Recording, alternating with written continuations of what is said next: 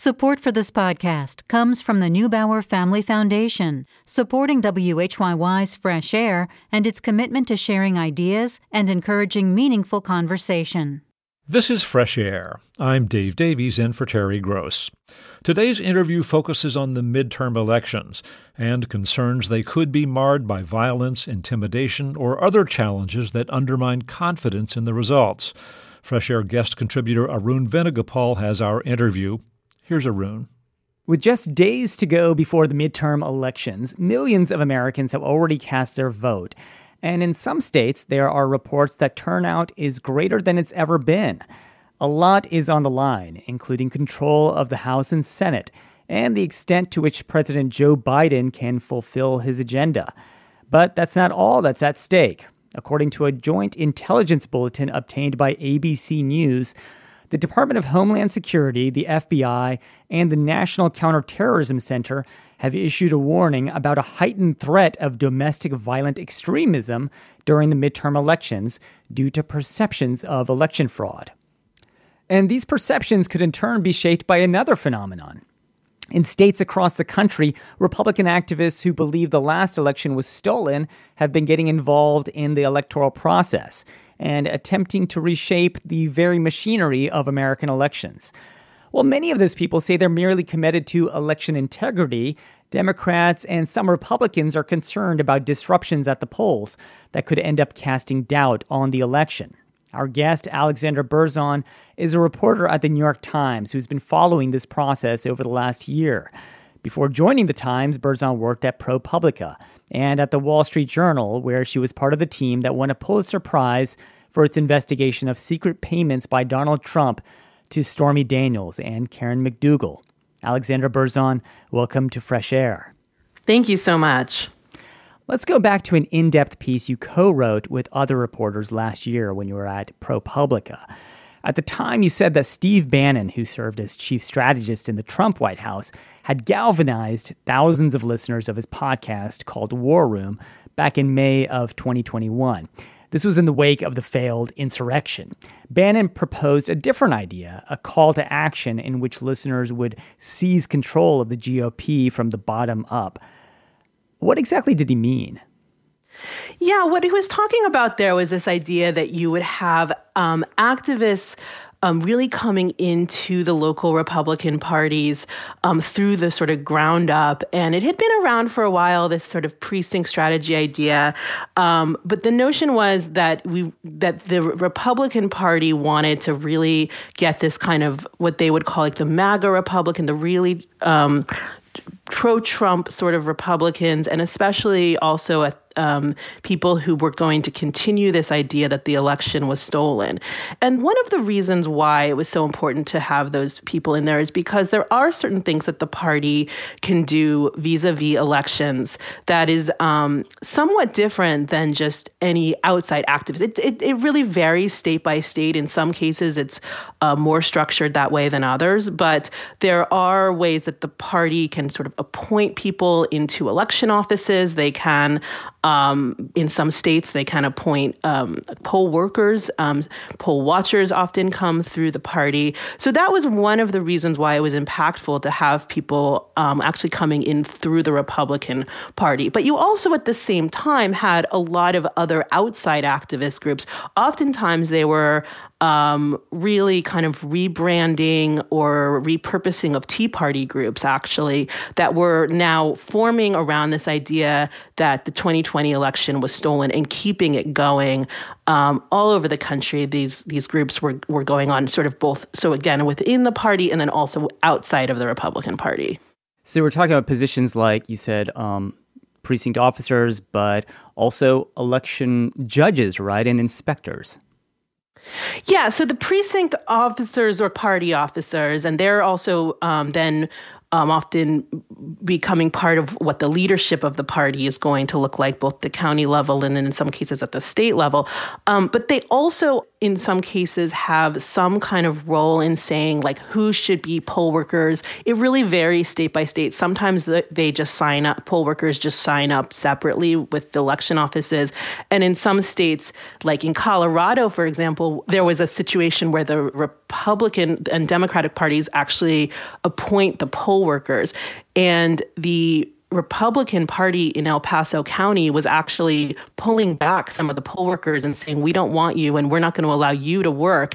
And the clerk there, who's a Republican himself, but he really felt strongly that these people were should be allowed to work. They had been longtime poll workers and were very able to do so.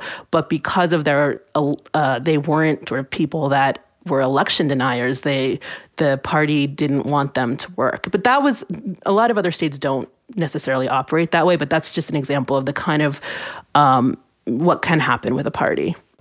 You wrote that Steve Bannon has encouraged a kind of election vigilantism. What is that, and how do you think that can play out in the election? Yes. So the election vigilantism, which I will say, Bannon is certainly a mouthpiece for and a very important one, but there's many others that are involved in kind of creating this idea and keeping it going. And many of whom I think it's important to note were, including Bannon, who we know, had a strong role in the efforts in 2020 around trying to overturn the election at that point.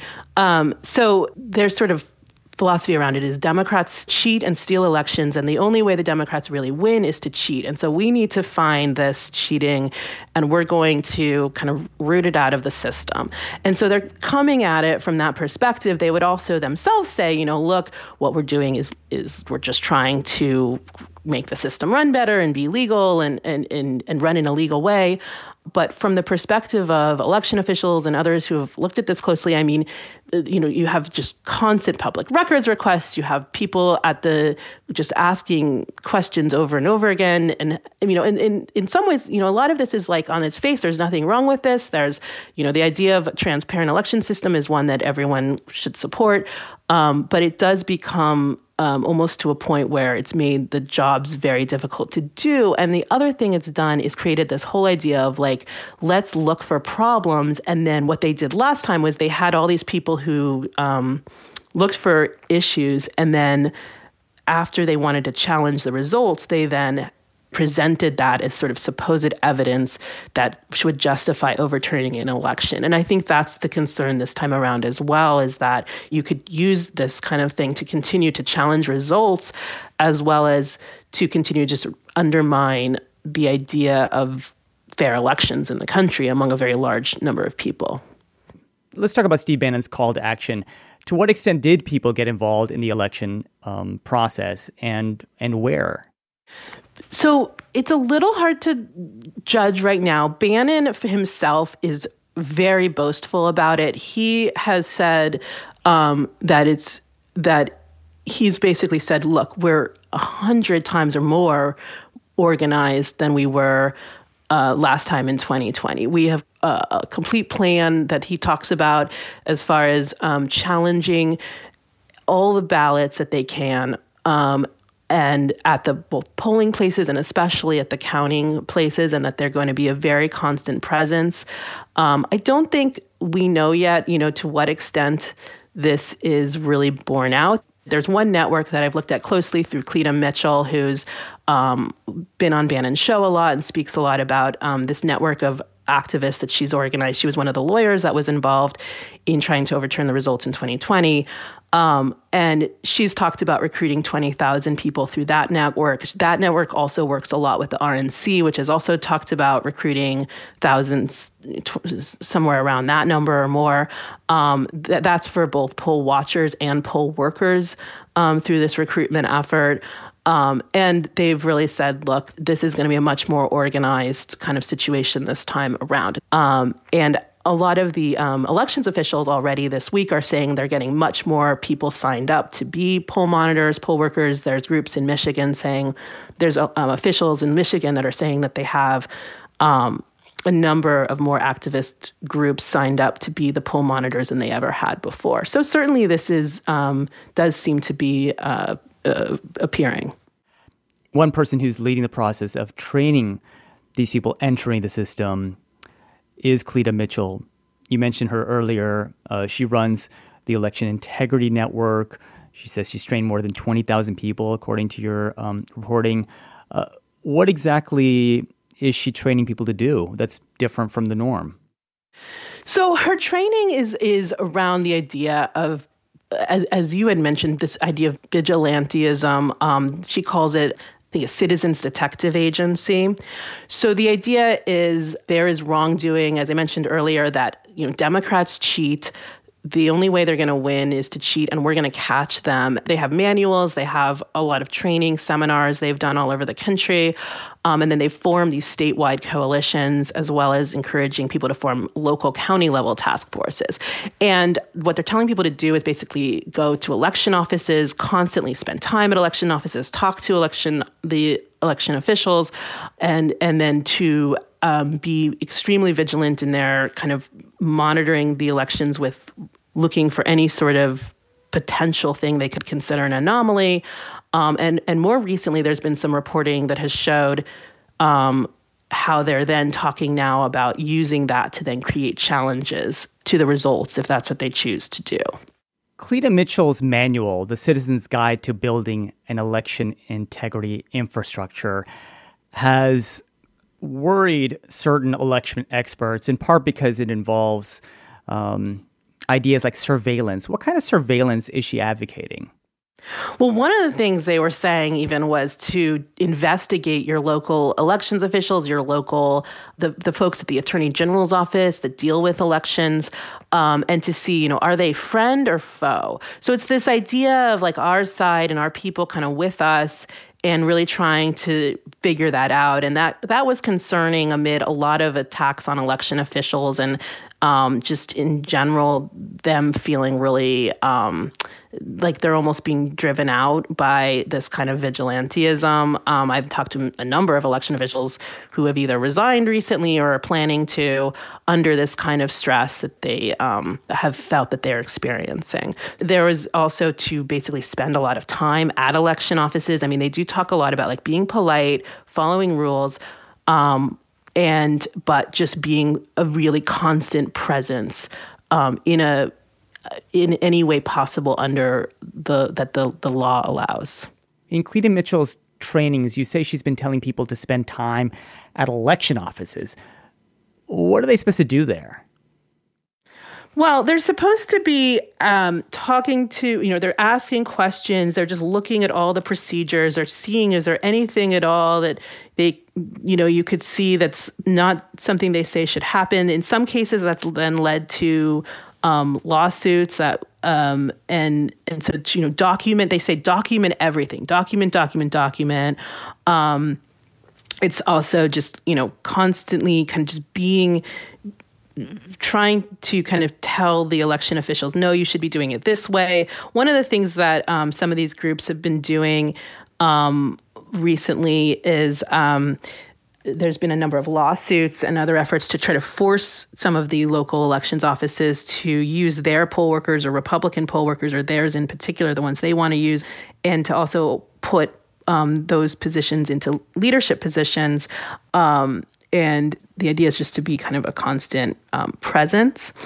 And more recently, I think I mentioned earlier, but more recently there's been, we've been seeing that there's more explicit parallel where they're drawing between this idea of sort of document everything, find these issues, and then telling people that we're going to then use that information to make challenges. If the results end up in a way that we want to challenge the results, then we'll have all of this to use, which is exactly what happened in 2020. Now, the courts rejected that, but we saw just what can happen when you bring these cases and you bring all these challenges is you create more of a sense in the public that something is really wrong, and we saw where that led in 2020. So the even just recently, Politico had a story where they quoted John Eastman, who was involved in the efforts in 2020 to overturn the election, was saying that he was telling people to document everything they're seeing, and then he's saying that becomes the basis for an affidavit in a court challenge. And how does this concern election experts or, polling site workers who might be used to a different kind of culture? In what sense does that sort of disrupt the norm? Yeah, I mean, I think that it's it's been very disruptive for election officials to feel that they're, constantly explaining things to people, but then there's this sort of refusal to accept that, and they just keep pushing further.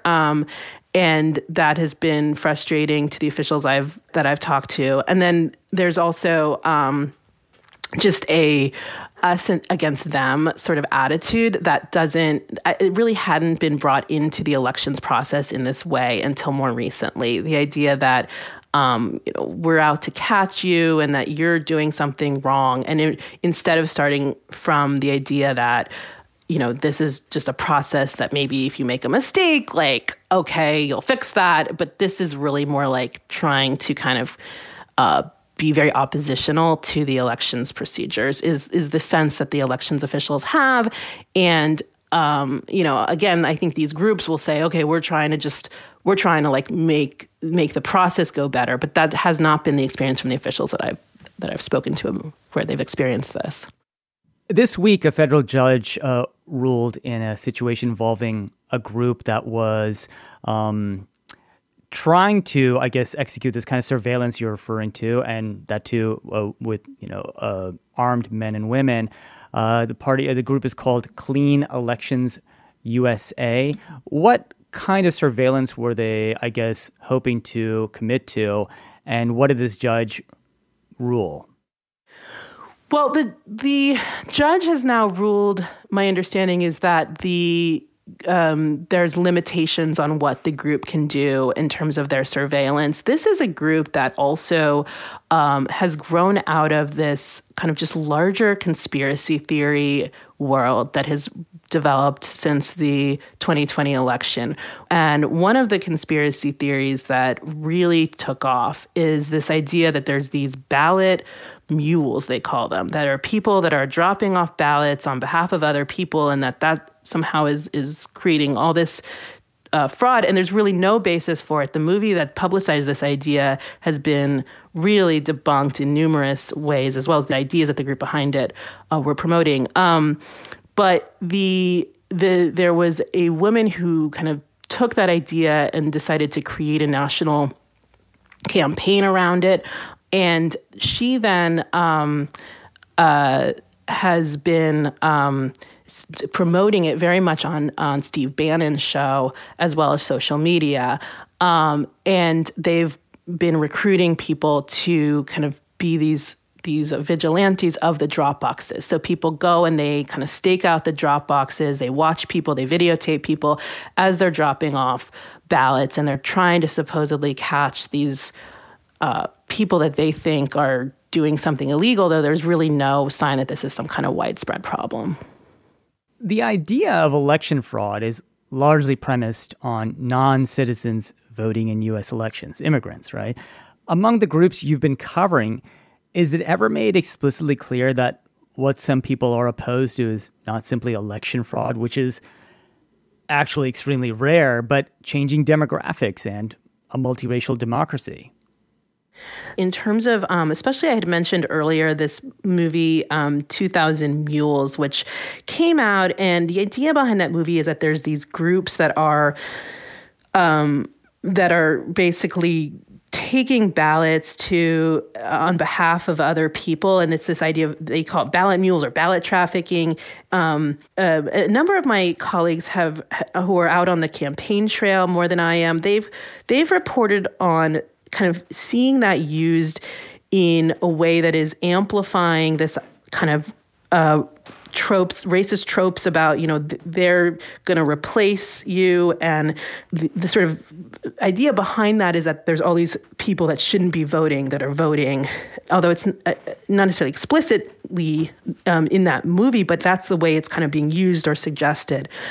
And that it's kind of playing on a lot of those ideas. And that movie, 2000 Mules, has definitely been a presence. And of course, mule play on the idea of the drug mule who is presumably coming across the border or bringing in. Exactly. So it's the idea that there's people who are, right, exactly. It's people that are coming across the border and they're this threat. And it's really kind of evoking this fear in people that comes out of this idea. New York Times reporter Alexandra Berzon speaking with our guest interviewer Arun Venugopal. They'll be back after a short break. I'm Dave Davies, and this is Fresh Air. Some of Donald Trump's supporters are still hoping to overturn the results of the 2020 election, but others have turned their attention to the upcoming midterm election. New York Times reporter Alexandra Berzon has been reporting on this movement to get activists who believe the 2020 election was stolen to run for local election offices. Berzon spoke with Fresh Air contributor Arun Venugopal. At least in my experience, polling sites tend to be kind of sleepy, uneventful places. If you're lucky, you're in and out and you have an I voted sticker to show for it. What are the implications of what Bannon and all these other Republicans have done? Yeah, I mean, one of the things is just to make people think that this is some kind of widespread, when we reported on it and we're talking about it, then people kind of think even more like there's this really widespread intimidation that I'm going to get at my polling place or I'm going to get if I drop off my ballot. And a lot of elections experts and officials I've been talking to, especially in the last week or two, are quite concerned about this. There was some polling that came out that showed that people really think that they're very high percentage of people think that they're going to face intimidation or problems voting. And a lot of voting advocates lately have said, look, most people, it's really not going to be common. You're going to be able to vote. It's going to be fine. I mean, there really is not widespread. We should say, there is not widespread problems with voting. There's not major issues we're hearing about so far. There's early voting going on, both with absentee as well as in person. And the kind of idea of incidents is, the groups that are monitoring this are not seeing major problems. The issue is really more of what could play out in the time ahead from having challenges and legal cases and having this just, if the results are close. I mean, that's really where you might see more issues. But the actual voting process really has not been, seems to be holding up just fine as far as anything we can see with that. So that's definitely very important to kind of for folks to understand, I think. Some of the people who preach the precinct strategy also threaten violence. You quote one person, a far-right blogger by the name of Jim Condit Jr. of Cincinnati, who described the strategy as the last alternative to violence short of resorting to the Second Amendment. He said, adding, which none of us want to do. Another activist, Daniel Schultz, said at a conference call, make sure everybody's got a baseball bat. I'm serious about this. Make sure you've got people who are armed. Are you seeing these threats materialize? Is there reason to believe baseball bats and guns are going to be part of this precinct strategy? The fact is there have been violent threats within the election denial movement.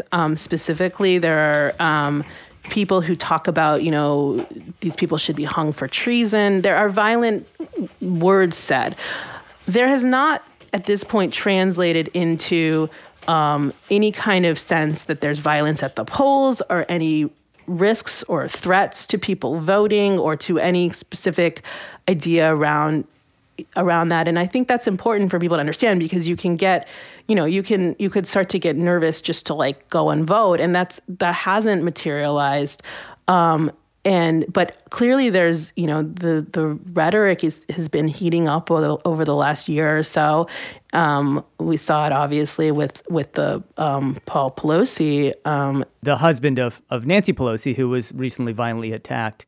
Yeah. So, I mean, there's definitely, and just the amount of, you're continuing to convince people, and people are continuing to be convinced that there is this that there is basically this conspiracy. I mean, in some aspects of this idea is that there's this global conspiracy to hack voting machines and or Democrats are stealing elections. There's the ideas are very extreme that are being spread. And so that is creating, I think the concern from people that really study this and from election officials is that it's creating an atmosphere of this just complete undermining of a faith in democracy if you really think that the election system in this country is broken. And that is when eventually you could end up getting to some sort of violence. And yes, there is rhetoric around it. We're not there yet. But clearly there's warnings of risk that,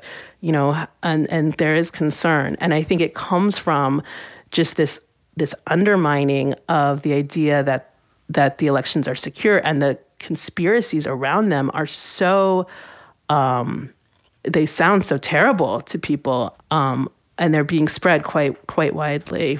And the belief has been held, and it hasn't gone away.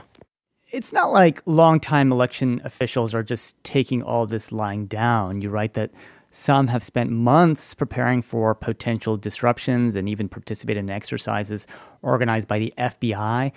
What can you tell us about how they are preparing for possible problems on Election Day? Yeah, there's been a lot of preparation around this. There's a lot more awareness, I think, about the idea of misinformation and disinformation, and somewhat more kind of just trying to figure out ways to communicate and combat that. There's also been increases in security. Some of the places have changed the layout of where they kind of put certain things and have created different procedures. As you mentioned, we had reported about these FBI tabletop exercises. The FBI has set up these election task forces and people that are in, I believe, all the states that are point people for this. And there's definitely a lot of awareness and preparation around all of this year. When it comes to elections for Secretary of State, what could be the potential impact on the 2024 election? How many states could this make a big difference in? Yeah, there's actually a number of states where the Republican Secretary of State candidates are really part of, in some cases, really very much part of kind of this election denier and really kind of conspiracy theory type of world about elections that have grown out of that. One is, and some of them are in quite significant states for the presidential election, Arizona, Nevada, and Michigan being the main ones for that. And those candidates also, one of the things we reported on, had really gotten together and done this in quite a concerted way through an effort organized by some of the same folks who had been involved in trying to overturn the 2020 election. So this has been, there's a group called the America First slate of candidates, and there's a number of them that are now on the ballot. And so this is there's very significant Secretary of State races. What are the ways in which a Secretary of State can impact an election and its results? Well, there's many ways a Secretary of State can impact. I mean, one of them is they do a lot of the investigations and make sure that elections are functioning properly. They do a lot of the they often are giving out rules and guidance to local officials, the local election officials. And so, for example, they can be very proactive in terms of just rooting out any potential issues or concerns. And they also issue guidance often on things like the role of poll monitoring and just any kind of, they basically are kind of guiding the local election officials on how to follow the law. And so there's a lot of influence that can come from that office, just in terms of sort of directing or telling local officials how to do things. I think that one of the things is, like, we're really, if some of these folks win, we're going to kind of see how far that goes. I mean, some of them want to move to things like hand counting ballots, which, experts and election officials say is really could be a major problem, because you would end up having that, there's more inaccuracies than machine counting. Ballots are so extensive and so long in this country typically that it can take an incredible amount of time. So people will realize election results will not be decided quickly. And if this were the case, I think the other thing the Secretary of State does is just also offers kind of it's just important to get very good information about elections. And often that comes from the Secretary of State's office. So if you had people in office that are, already giving out bad information about elections, misinformation, then that could become a potential, issue. Have you had any direct interactions with people who are planning poll-watching actions like the Dropbox vigilantes?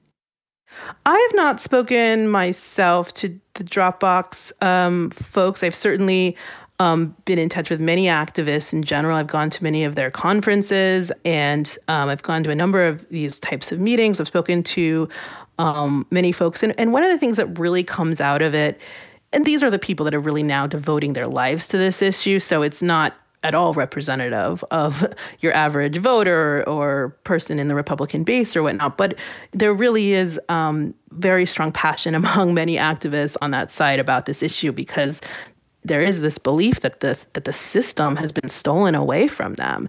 And so it's really a certain sort of passion or zealotry, whatnot, within this particular activist base of people, I would say. Alexandra Berzon, thanks so much for joining us today. Thank you so much. Thank you for having me. New York Times reporter Alexandra Berzon speaking with our guest interviewer Arun Venugopal. Coming up, Kevin Whitehead reviews the new album from the jazz trio Thumbscrew. This is Fresh Air. The first time the three members of Thumbscrew all played together, when bassist Michael Formanek subbed in a band with Mary Halverson on guitar and Toma Fujiwara on drums, they instantly clicked and resolved to make a band. Their new album celebrates 10 years together. Jazz critic Kevin Whitehead has more.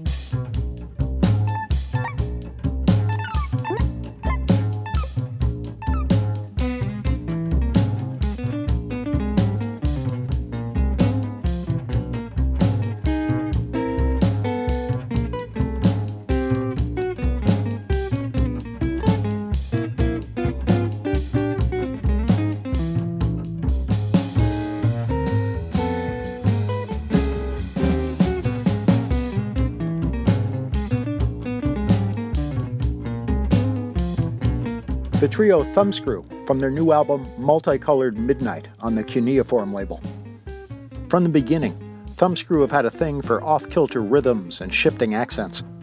Thundering bassist Michael Formanek and sure-footed drummer Toma Fujiwara can make lopsided patterns sound offhand and simpler cycles deceptively slippery. It makes for roving, restless rhythm, good stimulus for a soloist.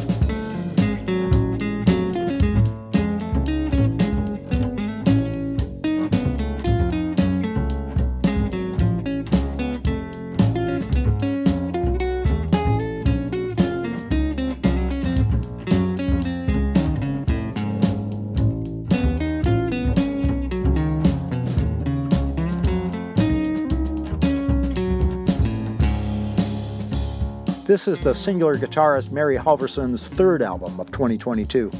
She released a pair under her own name last spring, including the particularly fine Belladonna for guitar and string quartet. Halverson combines a traditional jazz guitarist's pick-heavy attack with sparing but pivotal use of electronics to bend pitches and to split certain notes in two, as if they're shedding unstable subatomic particles.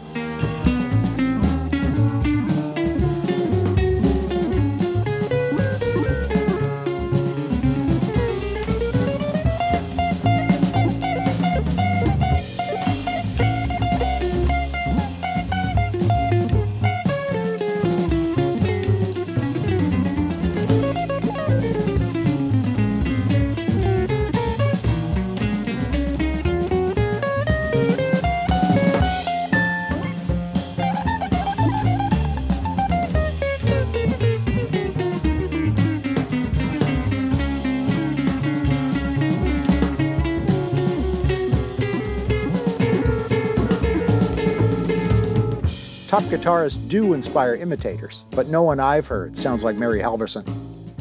Thumbscrew do the punchy stuff so well they could stick to that, but this is no one-trick band, especially now that Toma Fujiwara sometimes swaps out his drums for vibraphone. That opens up the texture. And bassist Michael Formanek might pick up his bow to play low, moaning melody to emphasize that sonic expanse. The trio becomes a chamber ensemble.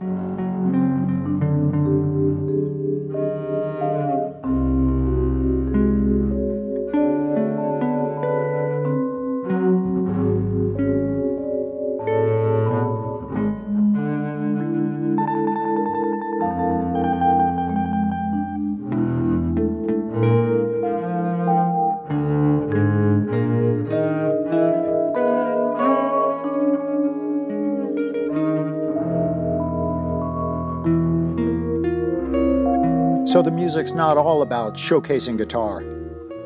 Vibraphone in place of drums gives Thumbscrew a bright instrumental color to play with, and it's not like they need drums to drive them on. They're self-propelled.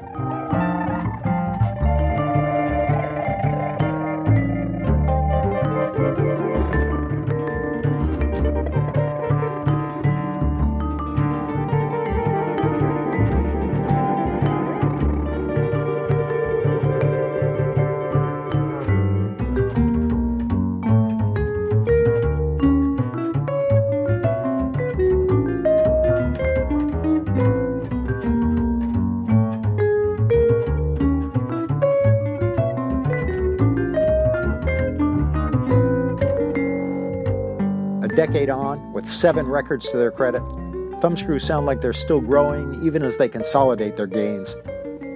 Sometimes the trio play music by other jazz composers, from Benny Golson to Anthony Braxton. But they do best, as on the new Multicolored Midnight, when they play their own material. Idiosyncratic tunes to fit an idiosyncratic band.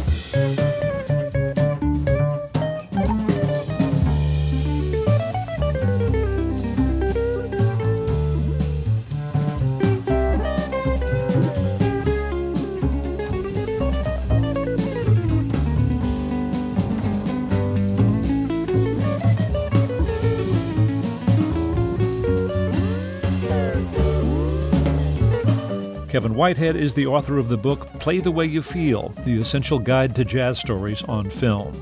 He reviewed Multicolored Midnight, the new CD by the band Thumbscrew. Coming up, David Bianculli reviews the musical biopic parody Weird, the Al Yankovic story, starring Daniel Radcliffe. This is Fresh Air. Tomorrow, the movie Weird, the Al Yankovic story, premieres on the Roku platform and streaming service. It stars Harry Potter star Daniel Radcliffe. It's a musical biopic parody, and our TV critic David Bianculli says it isn't very factual, but it is, he says, very, very funny. Here's David.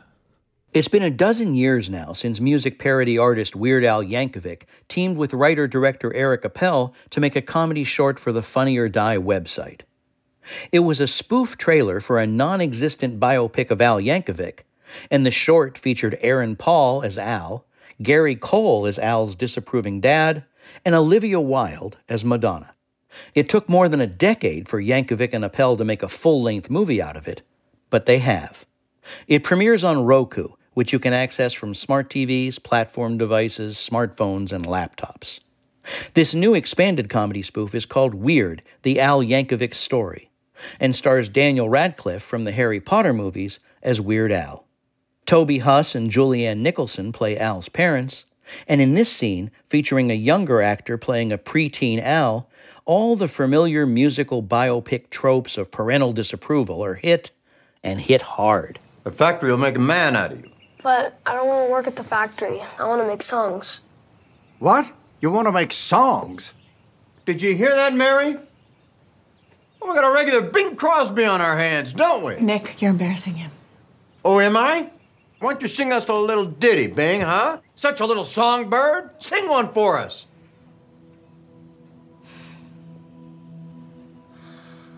Amazing grapes, how sweet the juice. It tastes so good to me. Stop! What in God's name are you doing? Those aren't the right words. I know. I made them better. By changing the lyrics to a well-known song?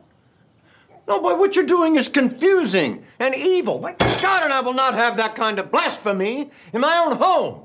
Weird, the Al Yankovic story is the funniest and most entertaining satire of musical biography films since Walk Hard, the Dewey Cox story. Don't expect much truth in the telling here, but do expect some over-the-top fun. In this scene, Al, now played by Radcliffe, is making sandwiches for his roommates when My Sharona comes on the radio. And inspiration strikes for Al's first pop music parody. He grabs his accordion and performs immediately for his roommates, whose reactions are priceless. Oh, my little hungry one, open up a package of My Bologna.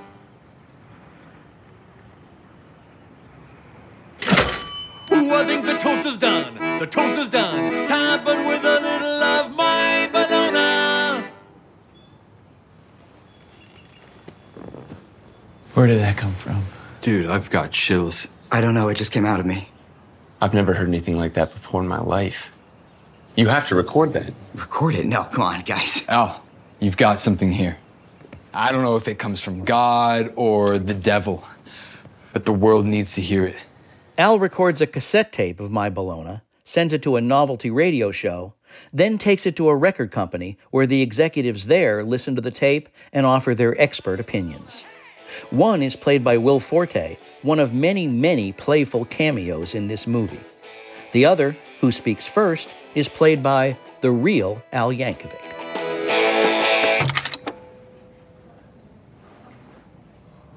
I've heard enough.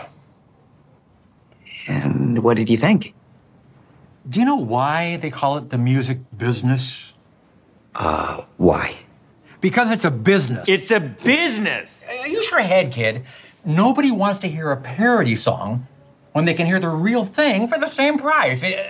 What's the point? Yeah, it makes no financial sense whatsoever. My song was actually a big hit on the Captain Buffoon show. What?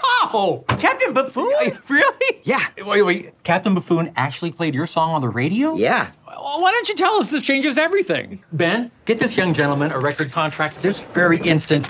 We are going to sign him to a 14-album deal. Wait, really? No! The rise to stardom story follows predictable steps, but with plenty of goofiness and detours along the way. At one point, Radcliffe, as Weird Al, gets to be an action hero. At another, he gets a big romantic subplot paired with Madonna. She's played by Westworld star Evan Rachel Wood, who has surprisingly sharp comic timing. Other treats come in the form of those cameos. Jack Black as Wolfman Jack, Conan O'Brien as Andy Warhol, and so many more. And as co-star, Rainn Wilson from NBC's The Office is perfectly cast as Dr. Demento. But what makes this expanded version of the original parody short so much stronger and more giddy is the time devoted to Weird Al's original songs. Like the best comedy songs by Alan Sherman and Tom Lehrer, Yankovic's parodies are clever and enjoyable, especially if you haven't heard them in years. When I'm all alone, I just grab myself a cone. And if I get fat and lose my teeth, that's fine with me. Just lock me in the freezer and throw away the key. Singing I love Rocky Road, so won't you go and buy half a gallon, baby? I love Rocky The real Al Yankovic wrote this parody film with Eric Appel, and Appel directed it. And for this new version, Yankovic wrote a song to play over the closing credits that by itself is longer than the Funny or Die parody teaser from 12 years ago. And that new song, too, is very, very funny, and worth sticking around to hear. Whatever it was that Weird Al Yankovic had when he started, it's clear that he's still got it. David Bianculli is a professor of television studies at Rowan University in New Jersey. He reviewed Weird, the Al Yankovic Story, available tomorrow on the Roku platform and streaming service. Fresh Air's executive producer is Danny Miller. Our technical director and engineer is Audrey Bentham. Our interviews and reviews are produced and edited by Amy Sallet, Phyllis Myers, Roberta Shorak, Sam Brigger, Lauren Krenzel, Heidi Saman, Teresa Madden, Anne-Marie Baldonado, Seth Kelly, and Susan Yakundi. Our digital media producer is Molly Seavy-Nesper. Thea Challoner directed today's show. For Terry Gross, I'm Dave Davies.